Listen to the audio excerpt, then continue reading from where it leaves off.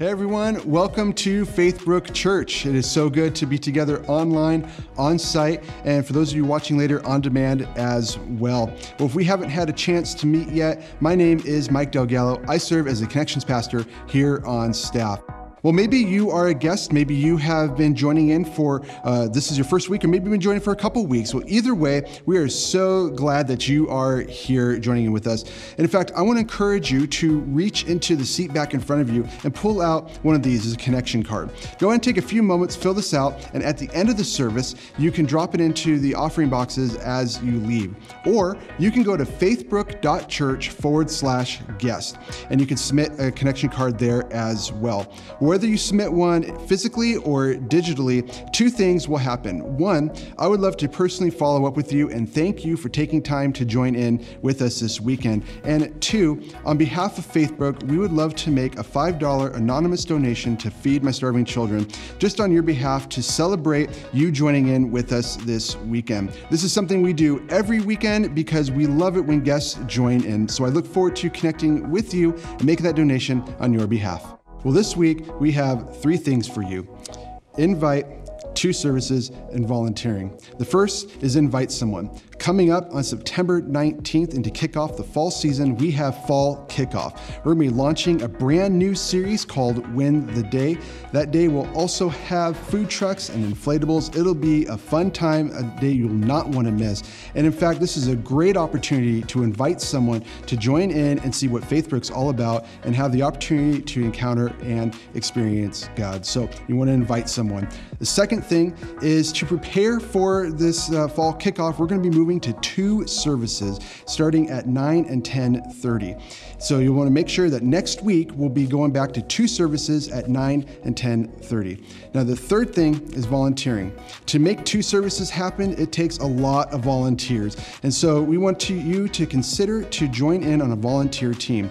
There's a lot of great things for that. You get to meet new people and you also get to use your gifts to serve and impact the kingdom. And it also allows you to live out a church's vision to lead people into new and thriving life in Christ. So if you are considering to want to volunteer, there are a couple ways to get involved. The best way is to use the Church Center app. You can download that from your app store, and once you get it loaded, you can go to the bottom right and click on volunteering to get started. Or if you're here on site, you can reach into the seat back in front of you and grab one of these next step cards, and on the back you can check the box that says volunteer on a team, and you can drop this off into the offering box as you leave. So again, we have three things for you. One, we want you to invite someone to Fall Kickoff on September 19th.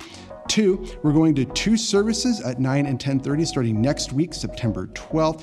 And three, would you consider joining a volunteer team to help live out the vision and mission of Faithbrook? Well, in just a few moments, we're going to welcome our lead pastor, Jim Comfort, as he wraps up our series, Sermon on the Mount. Well, I have a question for you this morning. And the question is, when you were a child, did your parents give you everything that you wanted? Now, I was one of those childs that was very deprived. I remember vividly, many times we would go to the store and we're going throughout the checkout counter, and there was those brilliant, delicious-looking candy bars. And I'd always be asking my mom or dad, can I have a candy bar? Can I have a candy bar? And they would say, no, we're not getting one. It's like, man, struck out again. Or now don't laugh at me. But when I was younger, we'd be going through the store or the shopping mall, remember those, and they have these things called arcades, and you look into the arcades, and they had these pinball machines and these electronic new machines with all the sounds and the lights, and they're only a quarter. And as a 9, 10-year-old, I was like, yes, Dad, can I have a quarter to play that machine? Usually it was a no. I was like, wow, struck out again, man. Well, around Christmas, I got my luck started getting a little bit better. I remember when I was younger, and they asked me, what did I want for Christmas? I said, man, I really like a new bike. Oh, boy, I've seen them kids down the street. They got some cool motocross-looking bikes. And so my dad took me to the Swin shop. And he said, Jimmy, that's what they call me. Now, Jimmy, you look around and you pick out any bike you want. I was like, are you kidding me? Yeah, and I picked out a Schwinn Stingray. And do you want any accessories? Well, I want a speedometer, man. I want to see how fast I'm going. Get one of those. And so Christmas morning, It was one of the best Christmases I've ever experienced. I walk in there, and there was my brand new, sleek, green Schwinn Stingray, complete with green banana seat. Woo! It was awesome. They came through. Well, welcome this morning to Faithbrook. I'm glad that you're viewing or you're coming in on this Labor Day weekend. I'm Pastor Jim, and we've had a great summer. We survived the great drought, and we're looking forward to engaging fall. I know a lot of kids are getting back to school. Parents are looking forward to getting back into some rhythm. And this summer, we have been discovering and traversing through the longest sermon that Jesus was recorded in the Gospels, and that's the Sermon on the Mount. Now, at Faithbrook, we called it Summer on the Mount, and we have discovered that Jesus had some very important things to say. Now, back in that day, 2,000 years ago, Jesus was gaining popularity. He was claiming he was Messiah. He was backing this up with some healings and some miracles, and people were starting to follow him. They had these Pharisee people that they were the religious guard of the day, and they were nervous that he was kind of taking over their population. So Jesus is now having this masses and popularity, and sits them down on the side of a hill and gives this really poignant sermon. Basically, he's saying, hey, if you're interested in me, if you want to follow me, this is what true Christianity, the new covenant, the new religion is going to look like. And so he touches on over 20 different everyday topics, an assortment of topics from worry to what we treasure, what is our inner thoughts and our prayer life. And a lot of them are very confronting. They're everywhere. And so now we're kind of coming to the end. We're in the last chapter, chapter 7 of Matthew 7. Last week, he talked on the subject of judging, right? That there is a time for healthy judgment. We talked about discerning judgment. There's a place for that.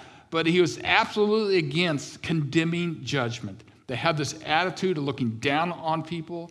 That was way out of line. So he's just kind of just shooting all over the place with these different subjects. And right after this paragraph or this teaching on judgment, he drops in a subject that just, to me, it kind of comes out of the blue.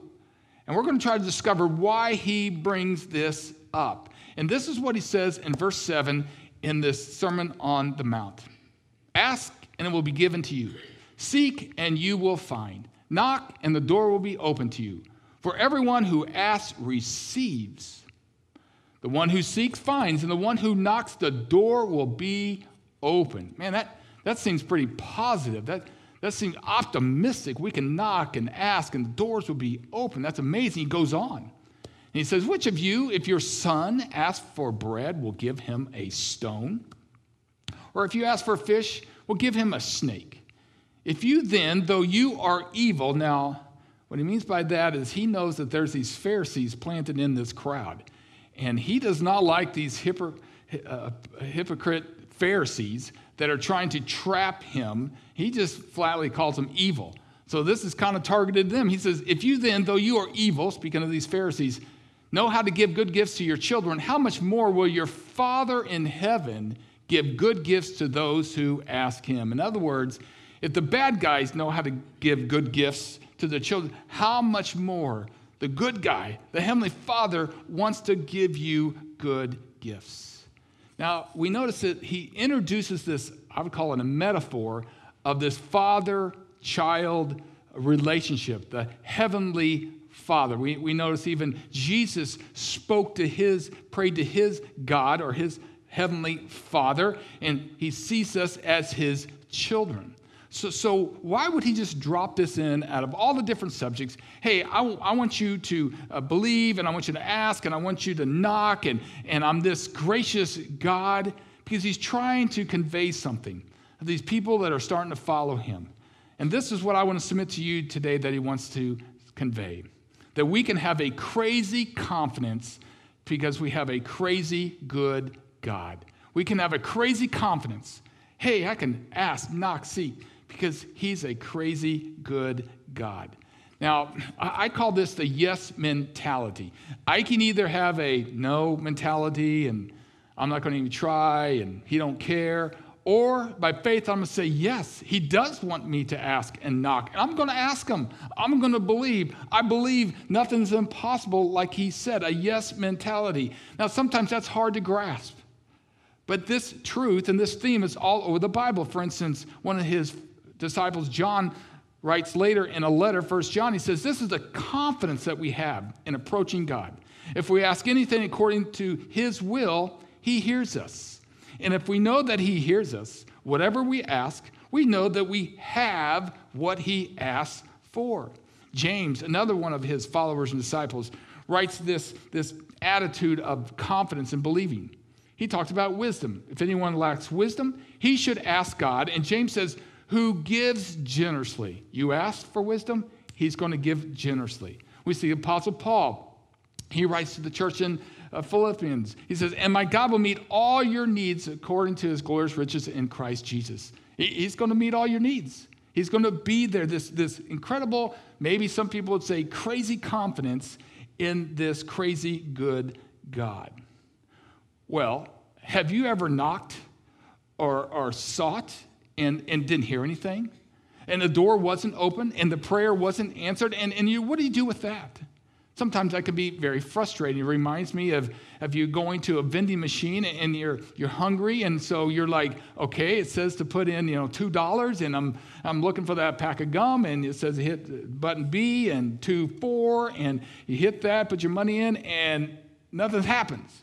And what gives? What's the deal? I did exactly what you're right. Next thing you know, you're banging on the machine, you're shaking the machine. Now you feel like you got ripped off. Because you've done what he said, and you've done what the machine said, it's not there. And have you ever been there, experienced that? I prayed, and God, you didn't come through. I don't know why you're not answering my prayer. This can be very frustrating. And truth of the matter is, sometimes we shrink back. Sometimes we struggle. We're not sure what to do with prayer and expecting God.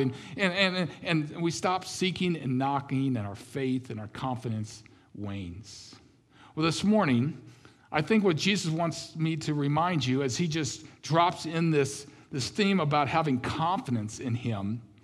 If the bad guys give good gifts to their children, how much more can you trust me as your heavenly Father? Will I not come through for you? He wants me to remind you that we can have confidence, and the Bible talks about confidence. One of the premier aspects that people have a hard time grasping is that God is really for you. He is for you. He is our heavenly Father, and he wants us to trust him and believe in him. I really like what Paul wrote in Romans 8:15. It says, the spirit you received does not make you slaves so that you live in fear again. How many of us have a low-grade anxiety or estrangement or a little fear that we have to live with every day of our lives? So we're not sure. Maybe God's mad at us and we're condemned and life's going to get us and there's going to be problems. And so we have this spirit of worry and fear. And Paul says, no, this is not what God wants in your life, to you be enslaved, to be all tied up in bondage of enslavement of fear and anxiety. No, rather, the spirit you received brought about an adoption to your sonship, or if you will, daughtership. And by that we cry, Abba, Father. No, the spirit you have is your dad. Your daddy is God Almighty, right? What kind of difference should that make in our perspective, in our attitude, in our confidence? Now, he tacks on this an Abba Father. Now, that's an endearing term that the Hebrew people would use or Arab people would use. We, in English today, would use the word daddy. If you saw a child crying out to their father saying, Daddy, Daddy, you know that child's in love with that, has great confidence in their daddy. It's an endearing term. And this is what Jesus is trying to communicate. That we can trust him, that he is for us, that he loves us so much. But we struggle with that. But he uses that word picture of a father. I'll never forget, I was a young boy, and I don't know what motivated me. I don't know if I was watching The Little Rascals or something, but I got in the mood to build a go-kart. We had a hill on the side of our house, and I was like, man, if I could make me one of those go-karts and slide down this hill. So I went down to the basement, and my dad had a bunch of lumber and wood and stuff, and I tried to start building me some kind of wooden go-kart contraption. I found these old lawnmower wheels, and I was like, okay, we got to kind of make an axle. I found a 2x4, and I slapped together 2 of those, and I took a 16-penny nail, and I drove it through that little lawnmower nail into the side of that 2x4, and that should do it. I got it up on its wheels, and I put it on the side of the hill, and I said, let's go. Whoop, boom, wheel fell off. Oh, that's not good. Okay, well, let's try that again. I propped it up, and I'm nailing that nail back into that wheel. We tried it again. It keeps falling off. I mean, I must have tried a dozen times and just like chewed up the end of that 2x4 for an axle. My dad comes home. He's like, what are you doing? I'm like, man, I was trying to make a go-kart, Dad. And he's looking at my whatever that was, and he says, get in the car. Yeah, I don't know. He's getting in the car. Next time we know, we're at the hardware store. And he's going around, and he's buying all this equipment, all kinds of hardware, and some steel rods, and he's 4 big, beautiful-looking wheels, and a few lumber things. He gets home. He pulls out his table saw. He gets this plank of plywood and starts sawing this all up. And when this thing came out, my dad actually cut out like an outline of a Formula One race car for my plank of my go-kart. And he took steel rod for the axles, made it pivoted, oh my goodness, put some rope, right? Made me a seat, even installed some kind of brake, and he says, here you go, Jimmy, have fun. You talk about, I was the bomb of the neighborhood, man. I mean, I was like, wow. Why did he do that? Because my dad loved me. And he wanted to bless me. And he worked and he gave and sacrificed to make that go-kart. And for that 7-year-old kid, that was big time. My friends, this is how Jesus feels about you. He sees you. He loves you. He wants to help you. And sometimes he wants to give you good gifts and bless you and help you. Now, I realize sometimes when we equate God, the Father, we struggle because for some people, they didn't have a really good experience with their earthly father.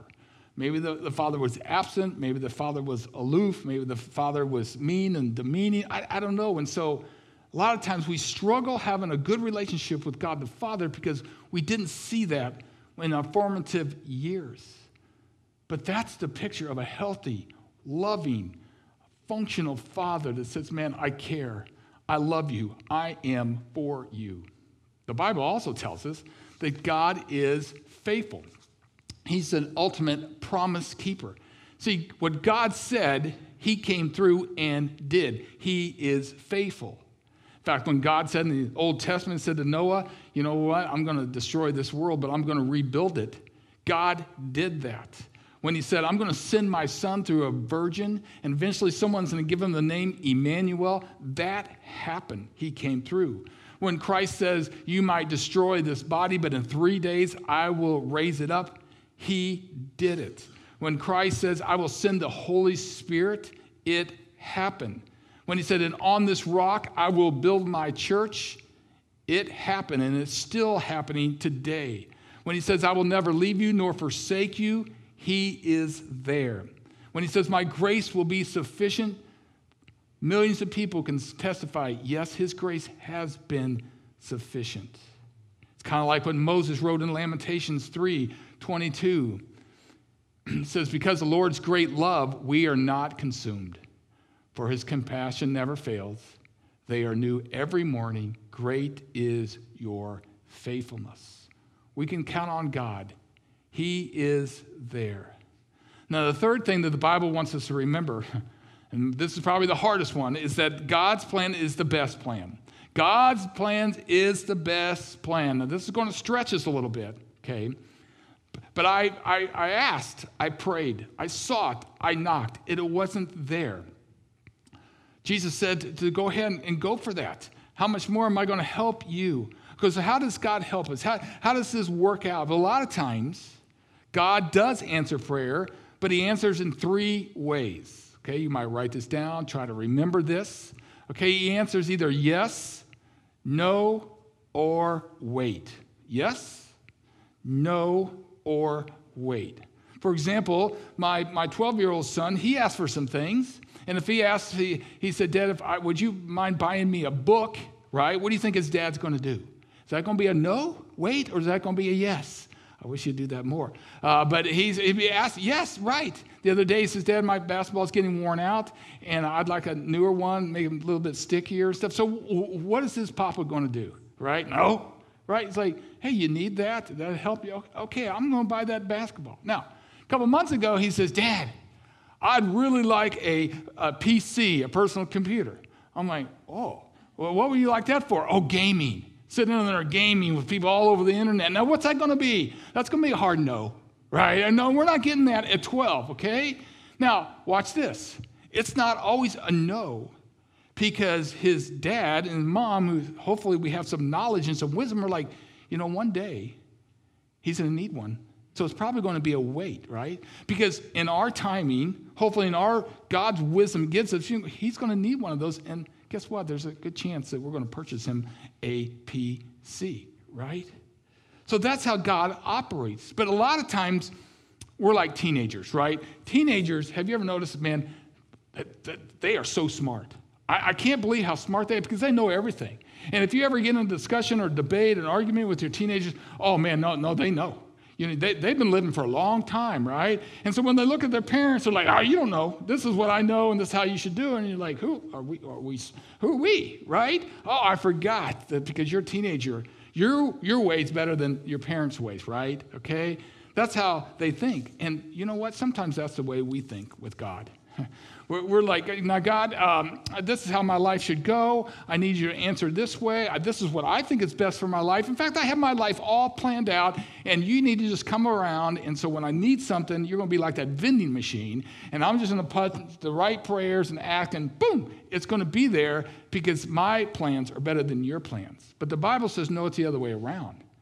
That if we just trust him, realize that his plans are better than our plans. I appreciate what Woody Allen said. If you want to see God laugh, tell him your plans, okay? Because God's ultimate plan is going to outweigh your plan and come through. So what do we do with that? How do we deal with when sometimes it's a no or wait and we're not sure? We can trust that God's plans are better than our plans. In fact, Romans 8 again shares about this. Paul writes, and we know that in all things God works for the good. God works for the good in all things for those who love him and who are called according to his purpose. Can we trust that? And part of his working things out means sometimes we have to be patient. And for suburban people, waiting is very hard. We want instant answers and get through this. And sometimes God says, man, you just got to trust me. You just got to be patient and see how I'm ultimately going to work this out. I was reminded how God's plans are better than our plans this last year. We had a family in our church that was growing, and they needed a larger house. Their kids were getting bigger, more bedrooms and stuff, and so they're like, okay, we're going for it, and they knew that the housing environment was pretty crazy, and so this winter, spring, they put their house on the market, and sure enough, someone snarfed it up, and now they needed to move into another house, and so they started looking. The realtor started looking, and man, it was very difficult. They're like, hey, we only got a couple of months to be in our house before we have to have another one, and they found it so hard that eventually they had to move to a temporary housing and just hang on. And there were some discouraging days. They're like, man, nothing's open. Every time we went to find a house, someone outbids us. It's too high, and we don't know exactly when we'll ever find our house. And month after month, trusting God, praying, trying to be content. Finally, a couple of weeks ago, I got this text from the dad. He says, would you pray? We are putting an offering on his house, and I don't think we'll get it. We usually don't get it, but we're going to try. It's right in our area. So a couple of days later, he texts back and he says, a miracle happened. We got the house. We got the house. He sends me this picture of this house, and it's just like amazing house. He's like, what's incredible about it is it's exactly what we needed. It's an exact neighborhood that we were looking for, and the price did not go up. In fact, our realtor says, you won't believe this, but nobody else bid on this, and they took your offer It was a complete miracle right before school's happening. And I'm snickering. It's like, that's how God works. If we're just willing to trust his plan, to maybe be patient, he's going to work all things out like a gracious heavenly Father. So we can have crazy confidence because we have a crazy good God.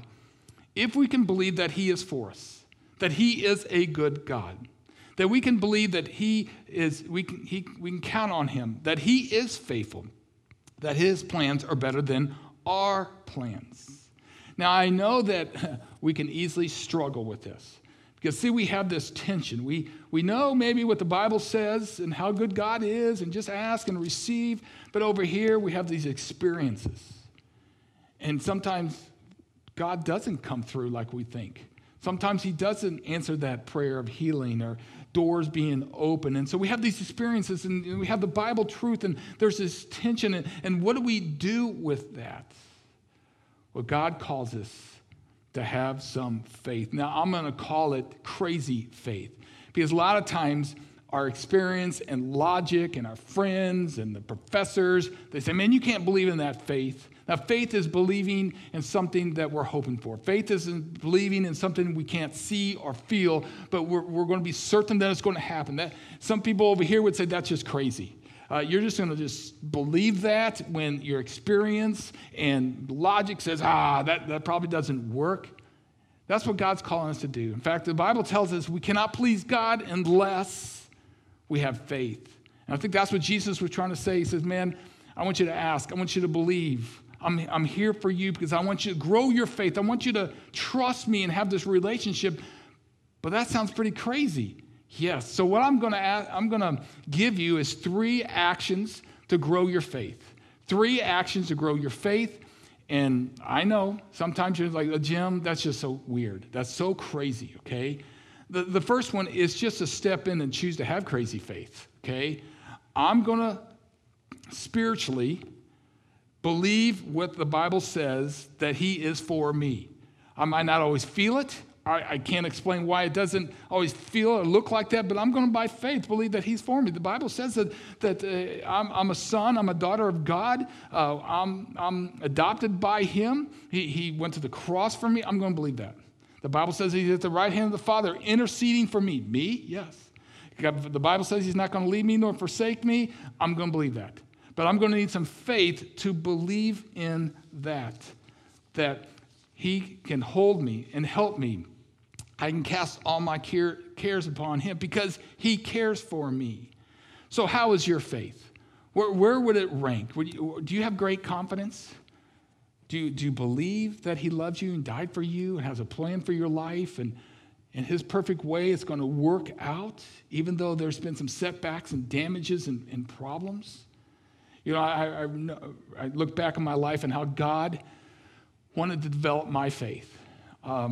So when I was in college, I wasn't called into ministry. I didn't even think about going into ministry, but I decided to follow Christ. And I was doing my best to live as a Christian young man, going to my state university, and I was had a little part-time job and doing my studies. I had a little Civic Honda. It had some problems, but it got me around, and it was fine. Well, I grew up in Kansas City, Missouri, and in Missouri, there's a state law that you have to have your vehicle inspected every year. You got to take it to the mechanic and get a little sticker. They want to make sure your brakes are good and your wheels don't fall off and all this kind of stuff, right? So you got to go to the mechanic, and please, there's nothing major wrong with it. Well, I took my little Civic down there, and the mechanic comes down and said, well, Mr. Comfort, I'm sorry to tell you, but you got some big problems. To fix all this and get it safe and get your stickers, then cost you $300. I was like, hello? They got $300. You got the brake issues and this and that. And I was like, no way. I mean, I didn't have $30, right? How am I going to afford $300? And I needed my car. Had to get it going. I was like, so I started praying. Oh God, I need your deliverance. I need a miracle. And I was so stupid or crazy or weird. I was like, okay, you need to heal my Honda Civic, all right? Because I don't have $300. I'm scared now, and so I took it to another mechanic, right? Maybe they got something else, and I'm sitting in the shop, and they come back out, and, well, we checked out your car, and it's like, yeah, and it's like, it looks pretty good. We can repair everything for like $15. What?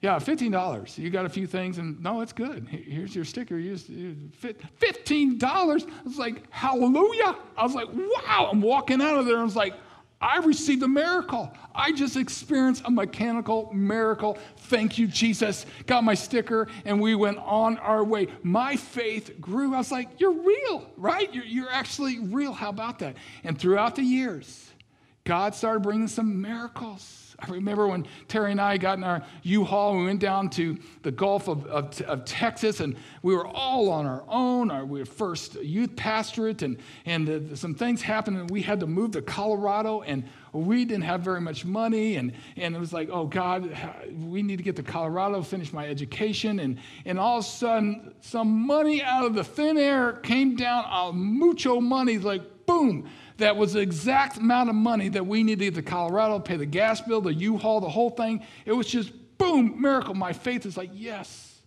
Eventually, God moves us. It's a long story. Get to Ohio, and Terry and I are living on beans and rice, man. I mean, we lived in a trailer, didn't pay very much. The church was half built, and they were in the deep weeds, and there was problems. I'm crying out, God, we need some miracles. Please happen. And sure enough, man, boom, boom. Are you kidding me? Doors got opened, resources came, and miracles happened. I'm like, he's alive, he's alive. I mean, my faith grew. I was like, I believe. I got confident. I believe. But I can tell you, my friends, there were times later when I'd be crying out, and I'd be praying, God, here we go. You're the Heavenly Father. Knock. I'm knocking. I'm seeking, right? And it was silence. There was nothing coming back. Seemed like God forgot me. Hello, right? What's up with that? And I got very discouraged. There was a lot of doubts. There was a lot of dark days of the soul. God, I thought, and I'm searching the Bibles and its promises, and you know what? I ran into some areas in there where some other people didn't get their prayers answered. There were some dark times of their soul, but God was faithful. God was there. And eventually, as I had my ears open, God would speak to me and say, Jim, do you only love me and follow me only when I bring miracles and bring deliverance in your life? What are you trying to say, God? Jim, would you still love me and be faithful to me, even though if you have to suffer and it doesn't always come through and be delivered, you get what you want? And I had a pivotal time in my life. Would I still be faithful for God? I remember this song that I grew up with, and there was this line in this song that said this, I praise you, not for what you have done, but because of who you are. I praise you, not because of what you've done, because of who you are. And most of my life, I praise God because of what he's done. Look at all these miracles. I knocked and he answered. But now, would I love him for who he was? See, if you're a parent, do you want your child to just love you for the things that you give them? And if you stop giving them or don't give them that candy bar or that quarter for that game, you want your child to say, well, I don't love you anymore. No, you want your child to love you, not for the gifts. That's just a side thing, but for who you are, because you love them. And your ways are the best ways as a parent, because you love them. That's the way God wants us for. Does that mean that God doesn't care about the little things? No, he does care about your little things. Well, can I pray that, my daughter, my son might, have good test scores or go to college? I'd like to maybe pray to have a promotion. Is that wrong? If the scriptures are true that he's a heavenly Father, he knows what you need. And those are not things that are wrong. But he wants you to grow. And he wants you to develop your faith that it's not just all about you and your pet projects. And no, I don't think God wants you to pray that you win the lottery. All right? He wants you to believe. And so part of the things that you can have in action, the second thing, action, is claim crazy truth. Claim crazy truth. What I mean by that is that sometimes you got to just cling on, not your experience, not what you feel, but what the Bible says. So I want to just encourage you to find and own some scriptures that you're like, this is what I'm going to believe in. And some people might say you're crazy for quoting that, believing that, and trusting that. So here, there's a bunch of them out there. Hopefully you can find the Bible app. Here's some examples of some that my repertoire, right? So, if God is for us, who can be against us?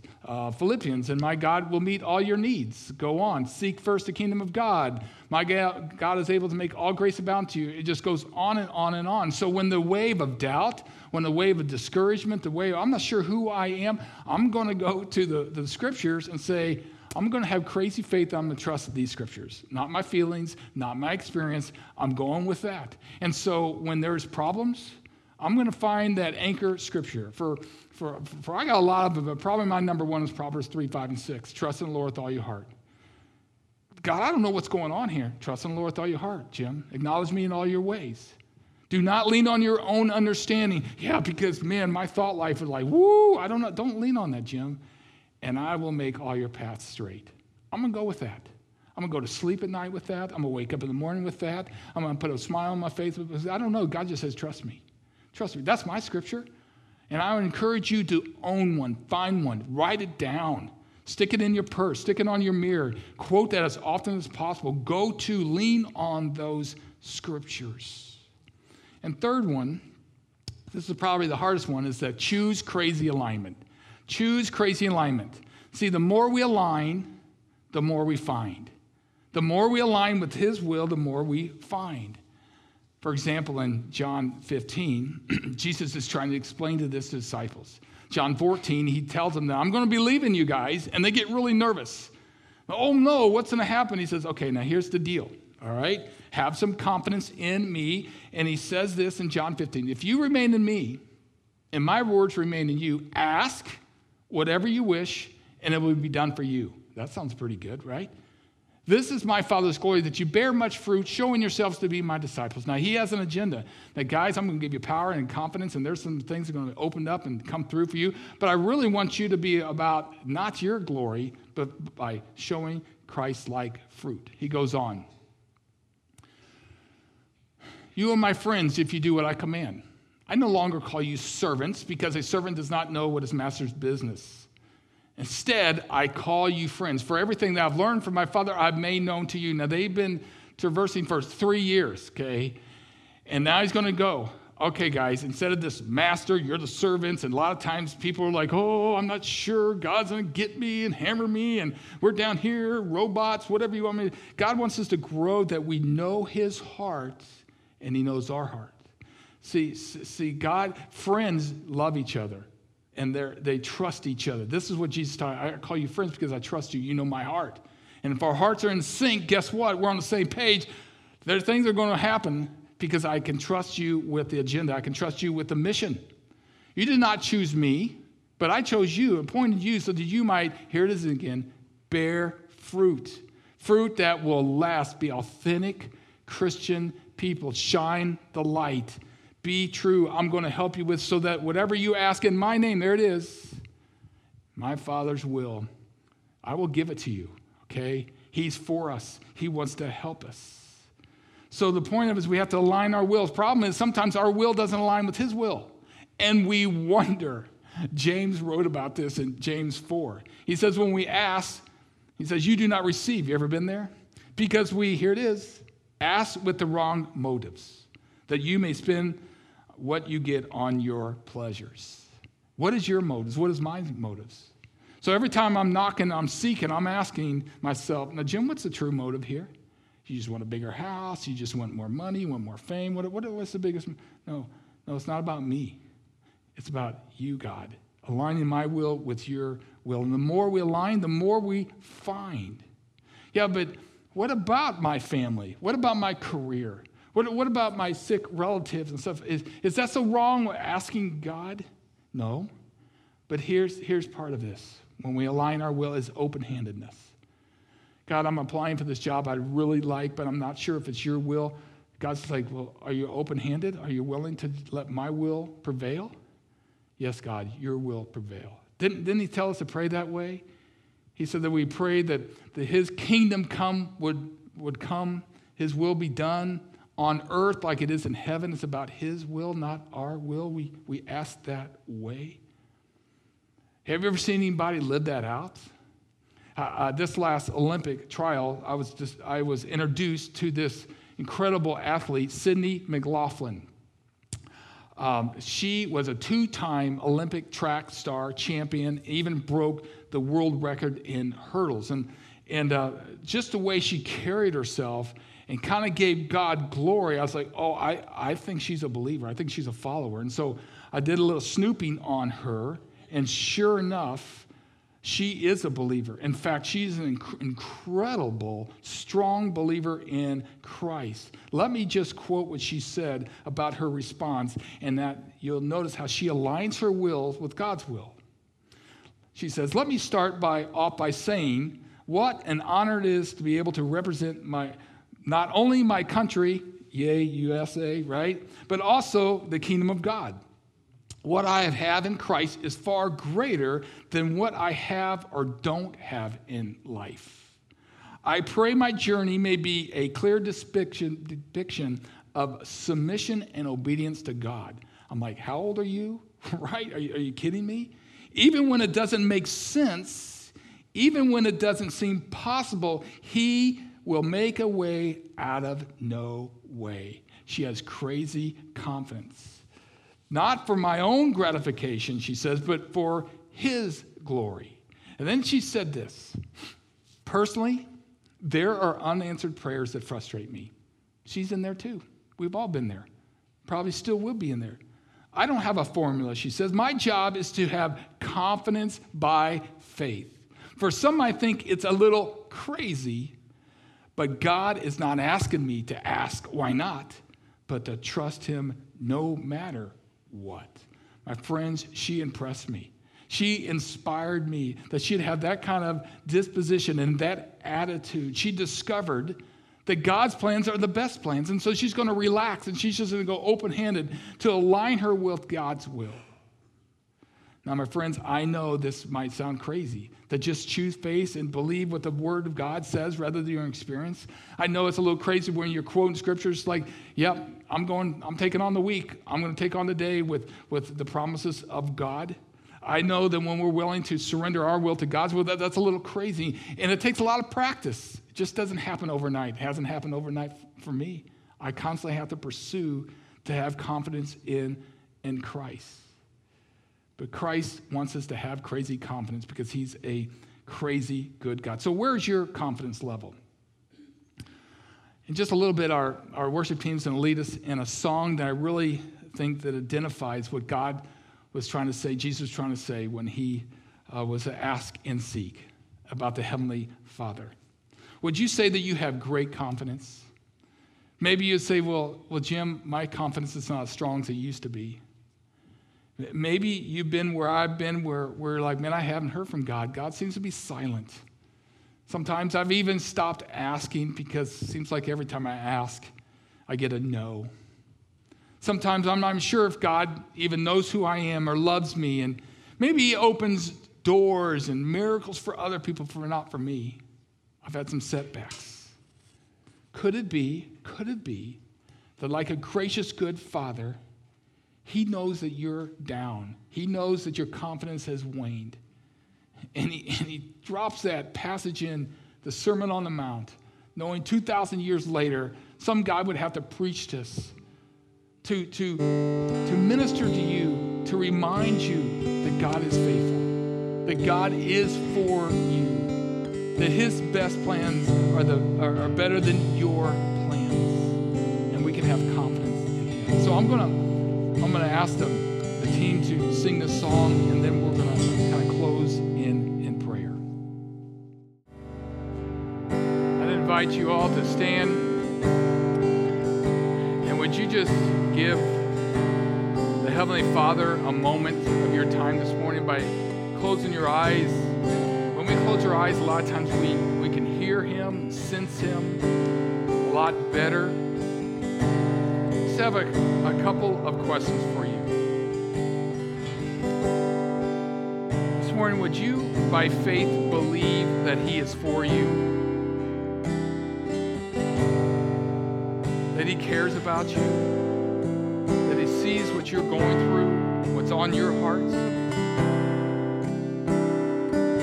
Would you try to have faith to believe that He delights in you? He loves you. He's a fan of yours.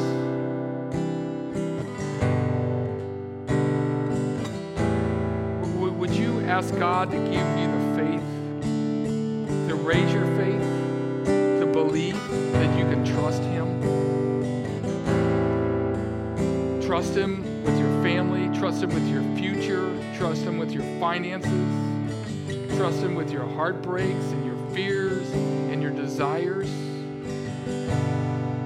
Would you ask Him to just raise that faith?